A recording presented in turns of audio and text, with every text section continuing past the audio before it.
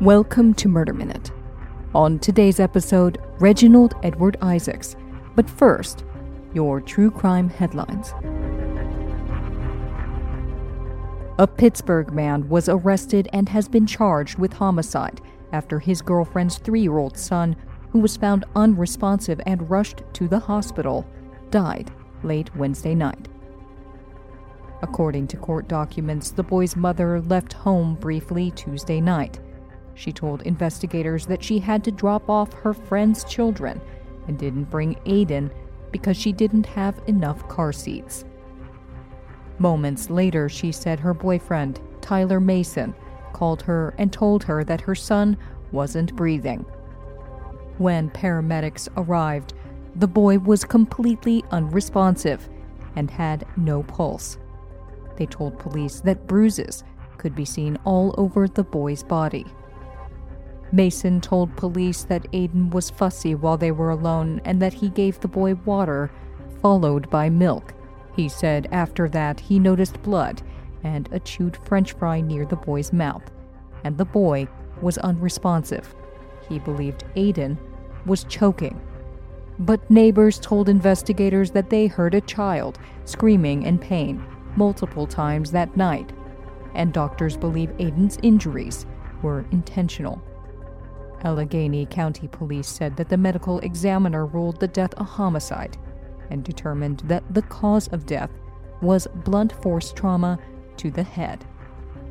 Aiden Lombardi was on life support, and his family has decided to donate his organs. He was kept on a ventilator to preserve them for as long as possible. Mason is in jail, facing a number of charges, including criminal homicide. Security at the Racine County Courthouse in Wisconsin was tight on Thursday as emotions between two families reached a boiling point that erupted into screaming in the lobby of the courthouse and on the front steps. The outburst came after a jury determined that 31-year-old Edward Sanders was not guilty of first-degree intentional homicide, instead finding him guilty of the lesser charge of reckless homicide in the shooting death of 23-year-old Guillermo Martinez. Judge Robert Rapiszczak threatened the Sanders and Martinez families with expulsion from the courtroom or contempt of court charges if there were any further issues. Sanders admitted that on August 8, 2020, he shot Martinez in the parking lot of Outbreak Billiards and Bar after he said Martinez and his friends attacked his brother. The men did not know one another. Sanders said that he did not intend to kill Martinez. He shot him in the arm, he said, in an attempt to end the assault on his brother. Unfortunately, the bullet traveled through Martinez's arm into his torso and through both of his lungs, killing him at the scene.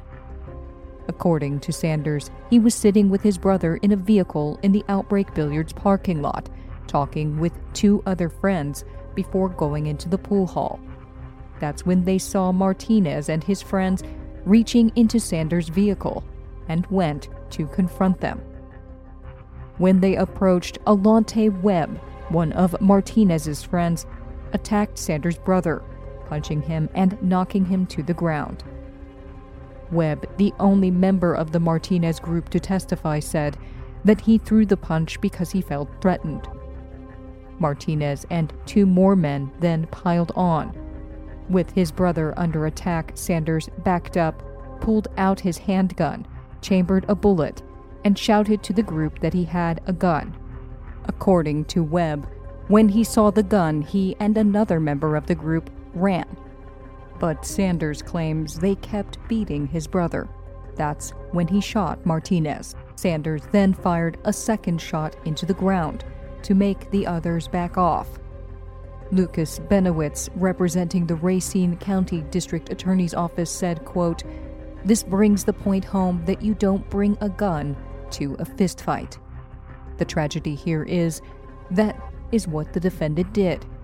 Now, a young life is gone because of it. No one can say pulling out a gun and murdering a 23-year-old is necessary for a couple of guys hitting each other. The 4 men had been drinking, and Martinez's blood alcohol level was 3 times the legal limit, but none of them were armed. Sanders' attorney reminded the jury of Sanders' words when he entered the Outbreak Billiards to call 911. He said, quote, "They were killing him. They were killing him." In addition to finding that Sanders was not guilty of first-degree intentional homicide, the jury also determined that Sanders was not guilty of 2 additional charges of reckless endangerment. His sentencing hearing has been set for April 6th at 10:30 a.m. American criminologists have observed an increase in homicide rates in 2020 that they say is likely linked to the pandemic and protests against police violence. The homicide rate across 34 American cities increased by 30% on average, according to experts. The newly released report from the National Commission on COVID-19 and Criminal Justice found that homicides rose in 29 of the 34 cities studied, and that the 3 largest cities in the sample, New York, Los Angeles, and Chicago, accounted for 40% of the additional homicide victims in 2020. Thomas Abbott, senior fellow at the Council on Criminal Justice and director of the commission, called the events of 2020, quote, "something of a perfect storm."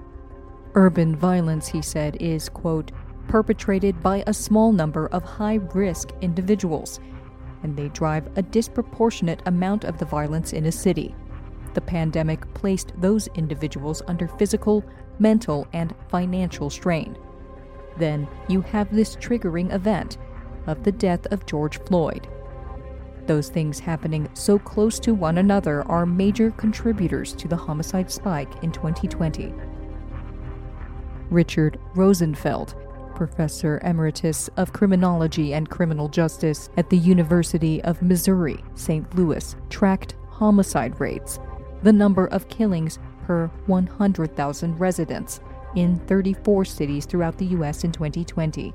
The cities studied ranged in population from Norfolk, Virginia, with 244,000 residents, to New York City, with over 8 million. The 30% average increase they observed is the highest single-year percentage change on record, and corresponds to an additional 1,268 homicides. But while that increase in homicide rates is noteworthy, experts say that current figures remain below what they were for cities in the mid-1990s. Rosenfeld notes that the events of 2020 follow a pattern in which earlier periods of unrest were followed by increased homicide rates in 1968 after the assassination of Martin Luther King Jr. Other factors the researchers think could have played a role include increased gun purchases at the outset of the pandemic, though they say more research is required to determine that. They also point to reductions in jail populations as the virus spread, and movement on bail reform, but they say those factors remain anecdotal. Those are your true crime headlines. Up next, Reginald Edward Isaacs. But first, a quick break.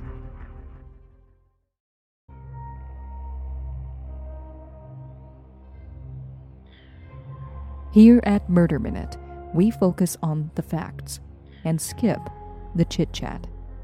But sometimes, there's more to the story. Conflicting reports, rumors, theories, unverifiable witness accounts, and more. Now, you can join us live every Saturday as we dissect and discuss every detail during our weekly Murder Minute post-mortem, only on Stereo. Stereo is a free live broadcast social platform that enables people to have real conversations in real time. On Stereo, you can ask me questions about the case, tell me your theories, and even suggest stories for future episodes. Murder Minute is excited to offer you this killer new way to interact with us. Join us Saturdays for a live Murder Minute post-mortem on the Stereo app. Download the free Stereo app and select Murder Minute so that you can connect with us whenever we're live. Just go to stereo.com/murderminute to get started. And stay tuned for more details on how to join us on Stereo at the end of today's episode. Remember, that's stereo.com/murderminute.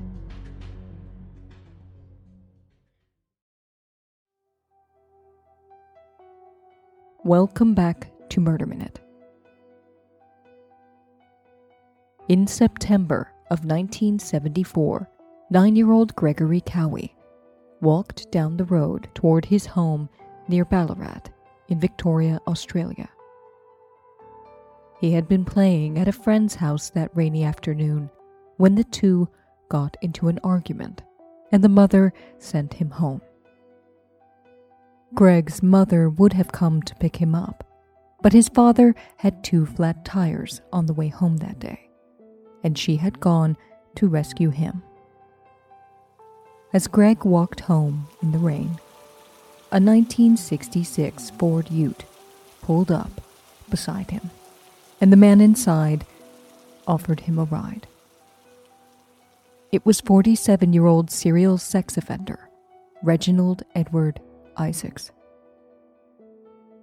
Isaacs was born in Bristol, England, in 1927.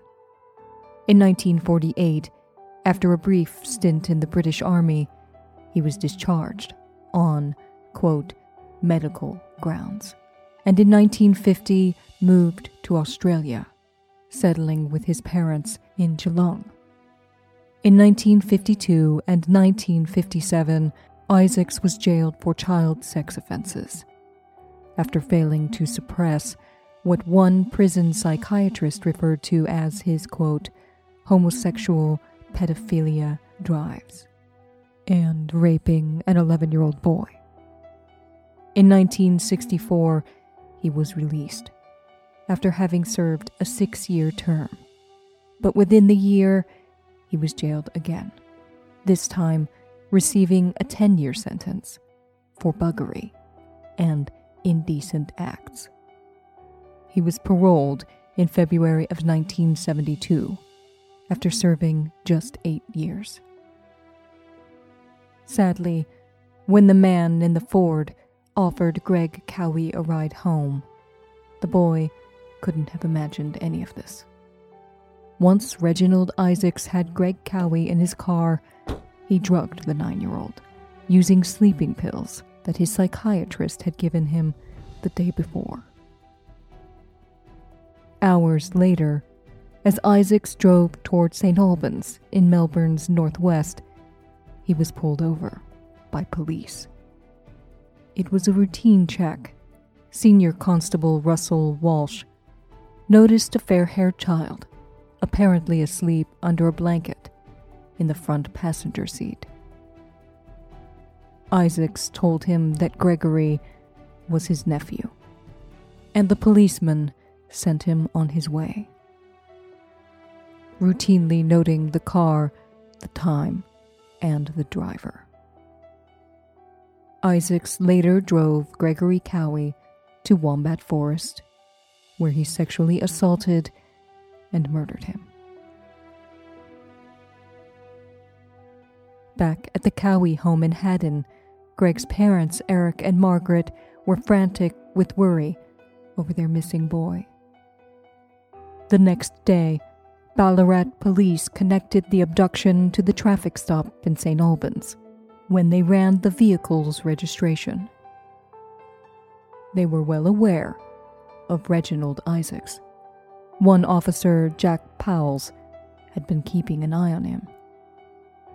Isaacs had once asked Powles to arrest him if he ever saw him drinking, because alcohol made him more likely to give in to his urges. On another occasion, when Powles learned that Isaacs had been hired as an attendant at a local swimming pool, he quietly had him fired. Others in the community were also aware of Isaac's proclivities. A neighbor once threatened him with a shotgun, warning him to keep away from his family. When pals heard that a boy was missing near Ballarat, and detectives asked him to check on a sex offender in the area, he knew where to find him. Pals drove out to the bush block at She Oaks, where Isaacs camped in a hut. Enlisting the help of a neighboring farmer, Joe East, as backup, they approached. East knocked, so that Isaacs wouldn't suspect the police. He opened the door. When pals asked Isaacs questions, he was evasive and shaking. Pals and East took Isaacs next door to the East's farmhouse, away from the shotgun by his bed, and pals called the Ballarat police to come and pick him up. When they arrived, pals warned them. "Don't let him go," he said. He did it. Isaacs admitted to detectives that he had a problem, but denied having anything to do with Greg Cowie's disappearance. When they asked him about the boy seen sleeping under the blanket in his car, he claimed it was a dog. After several hours of questioning, Isaac said that he would talk to a detective named Joe Flynn. He trusted Flynn. Flynn had spoken to him after the shotgun incident. Flynn, after several hours of pressing Isaacs, finally got him to admit that he knew where Greg Cowie's body was, and managed to convince him to lead detectives there. The next day, 2 days after his abduction, Isaacs led them to Greg Cowie's shallow grave in the Wombat State Forest. In early 1975, Reginald Edward Isaacs was sentenced to life in prison. He would serve just 6 months. In April of 1975, Isaacs was found hanging in his cell in D Division, Pentridge. The Victoria coroner ruled the death a suicide. The easy way out, according to Steve Cowie, Greg's brother. But an official told their father Eric that Isaacs had, quote, been assisted in his suicide. Rumor had it that Reginald Isaacs had been murdered by his fellow inmates, who staged it as if self-inflicted. In the 1970s, suicides that were actually murders were common knowledge in the prison system. Sometimes, cell doors were even accidentally left unlocked. A coroner once accepted, for instance, that a prisoner had committed suicide by tying a towel around his neck to his bed and then rolling himself sideways until it choked him.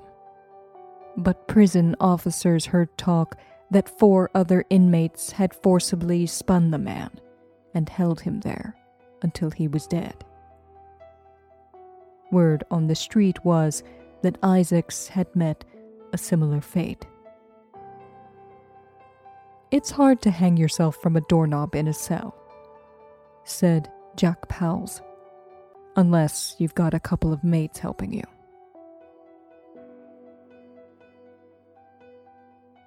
Nearly 40 years later, in 2013, the rumors were confirmed. In a 60 Minutes Australia interview, famed Australian criminal, gang member, and author Chopper Read confessed on television to murdering 4 people, one of them Reginald Edward Isaacs. Weeks before his death of liver cancer, Chopper Read told the story of how he and the other prisoners had made a pact that the first person to see Isaacs was obliged to kill him. according to Chopper. That was him. After jumping on Isaac's bunk and onto his head repeatedly, he and fellow inmate Mad Charlie wrapped Isaac's bedsheet around his neck and hoisted him up over the prison bars, pulling down on his legs until he was dead. Me and Mad Charlie walked into his cell. Charlie's belted him to the ground, and I've jumped up on his bunk and jumped on his head, from his bunk onto his head, from his bunk onto his head, from his bunk onto his head, right? And then I've gone from the bunk, I slipped down off the head and hit the chest. From the bunk on into the chest, bang, bang. And he wasn't dead, but he was sort of, and so I've taken his shoelaces off him, tied his hands behind his back, and then I've taken the sheets off him, wrapped the sheets around his neck, lifted him up with Mad Charlie, got the sheets around his neck, and I've tied the sheet up over the top railing of the OBSO gate, pushed him down, and I've gone out of the cell, and I've closed the cell door. There was no one saw us. We were pretty quick in here. And anyway, at 7 o'clock that morning, they've opened his cell door and found out that he committed suicide. Chopper believed that he had performed a service to the community and seemed proud of what he'd done. Well, anyone that would kill a child in such a manner didn't deserve to live. Greg Cowie's family agreed. His father and brother had made their own pact. After he was sent to prison, they agreed that one of them would kill Isaacs if he ever got out. Before his trial, Dad bought a rifle and even learned how to throw knives, Steve said. His great regret was that he had done nothing when he was just 6 feet away from Isaacs in the courtroom. Another brother, Chris, described the effect Greg's murder had on their mother, Margaret.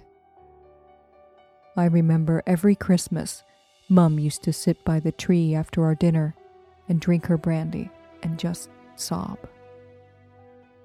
Isaac's death was a relief to her, they said, because their father wouldn't go to prison for murdering him.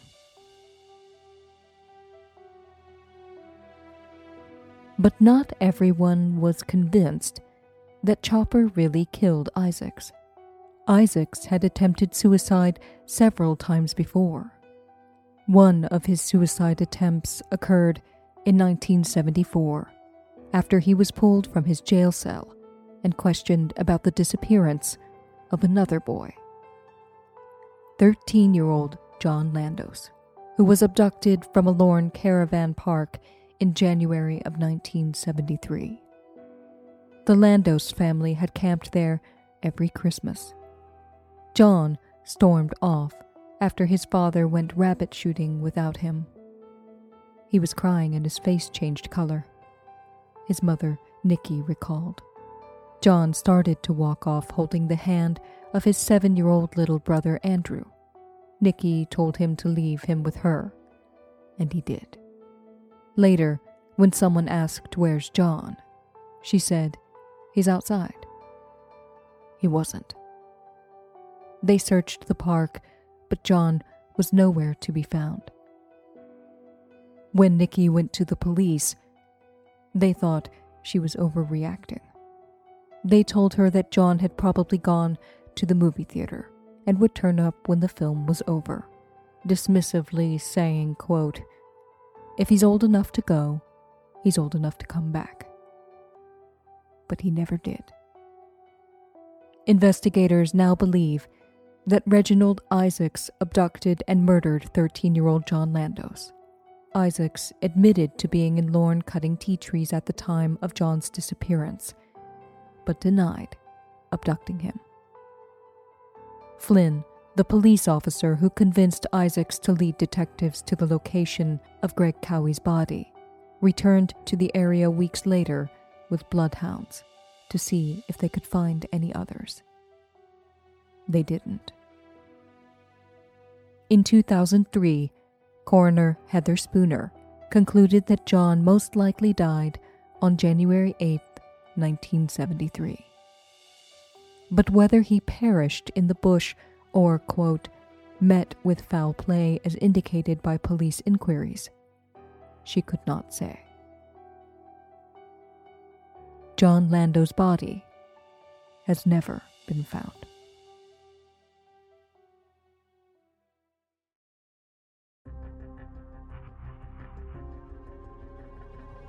This has been Murder Minute. For true crime anytime, download the Murder Minute app or follow us on Instagram, Facebook, and Stereo at Murder Minute.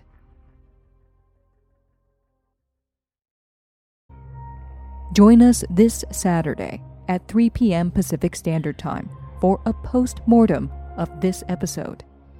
Hear more about Reginald Isaacs, Chopper Read, Greg Cowie, and John Landos. Tell us your theories, ask questions, and more, only on Stereo. Stereo app users can engage with the platform to listen in, seek out topics, and join conversations about issues and ideas that interest you, like comedy, pop culture, lifestyle, sports, and of course, true crime. Stereo can be downloaded for free by Apple and Android users. Once you've downloaded the app, create your avatar and profile so that you can send me audio messages in real time every Saturday during our Murder Minute postmortem. Only on Stereo.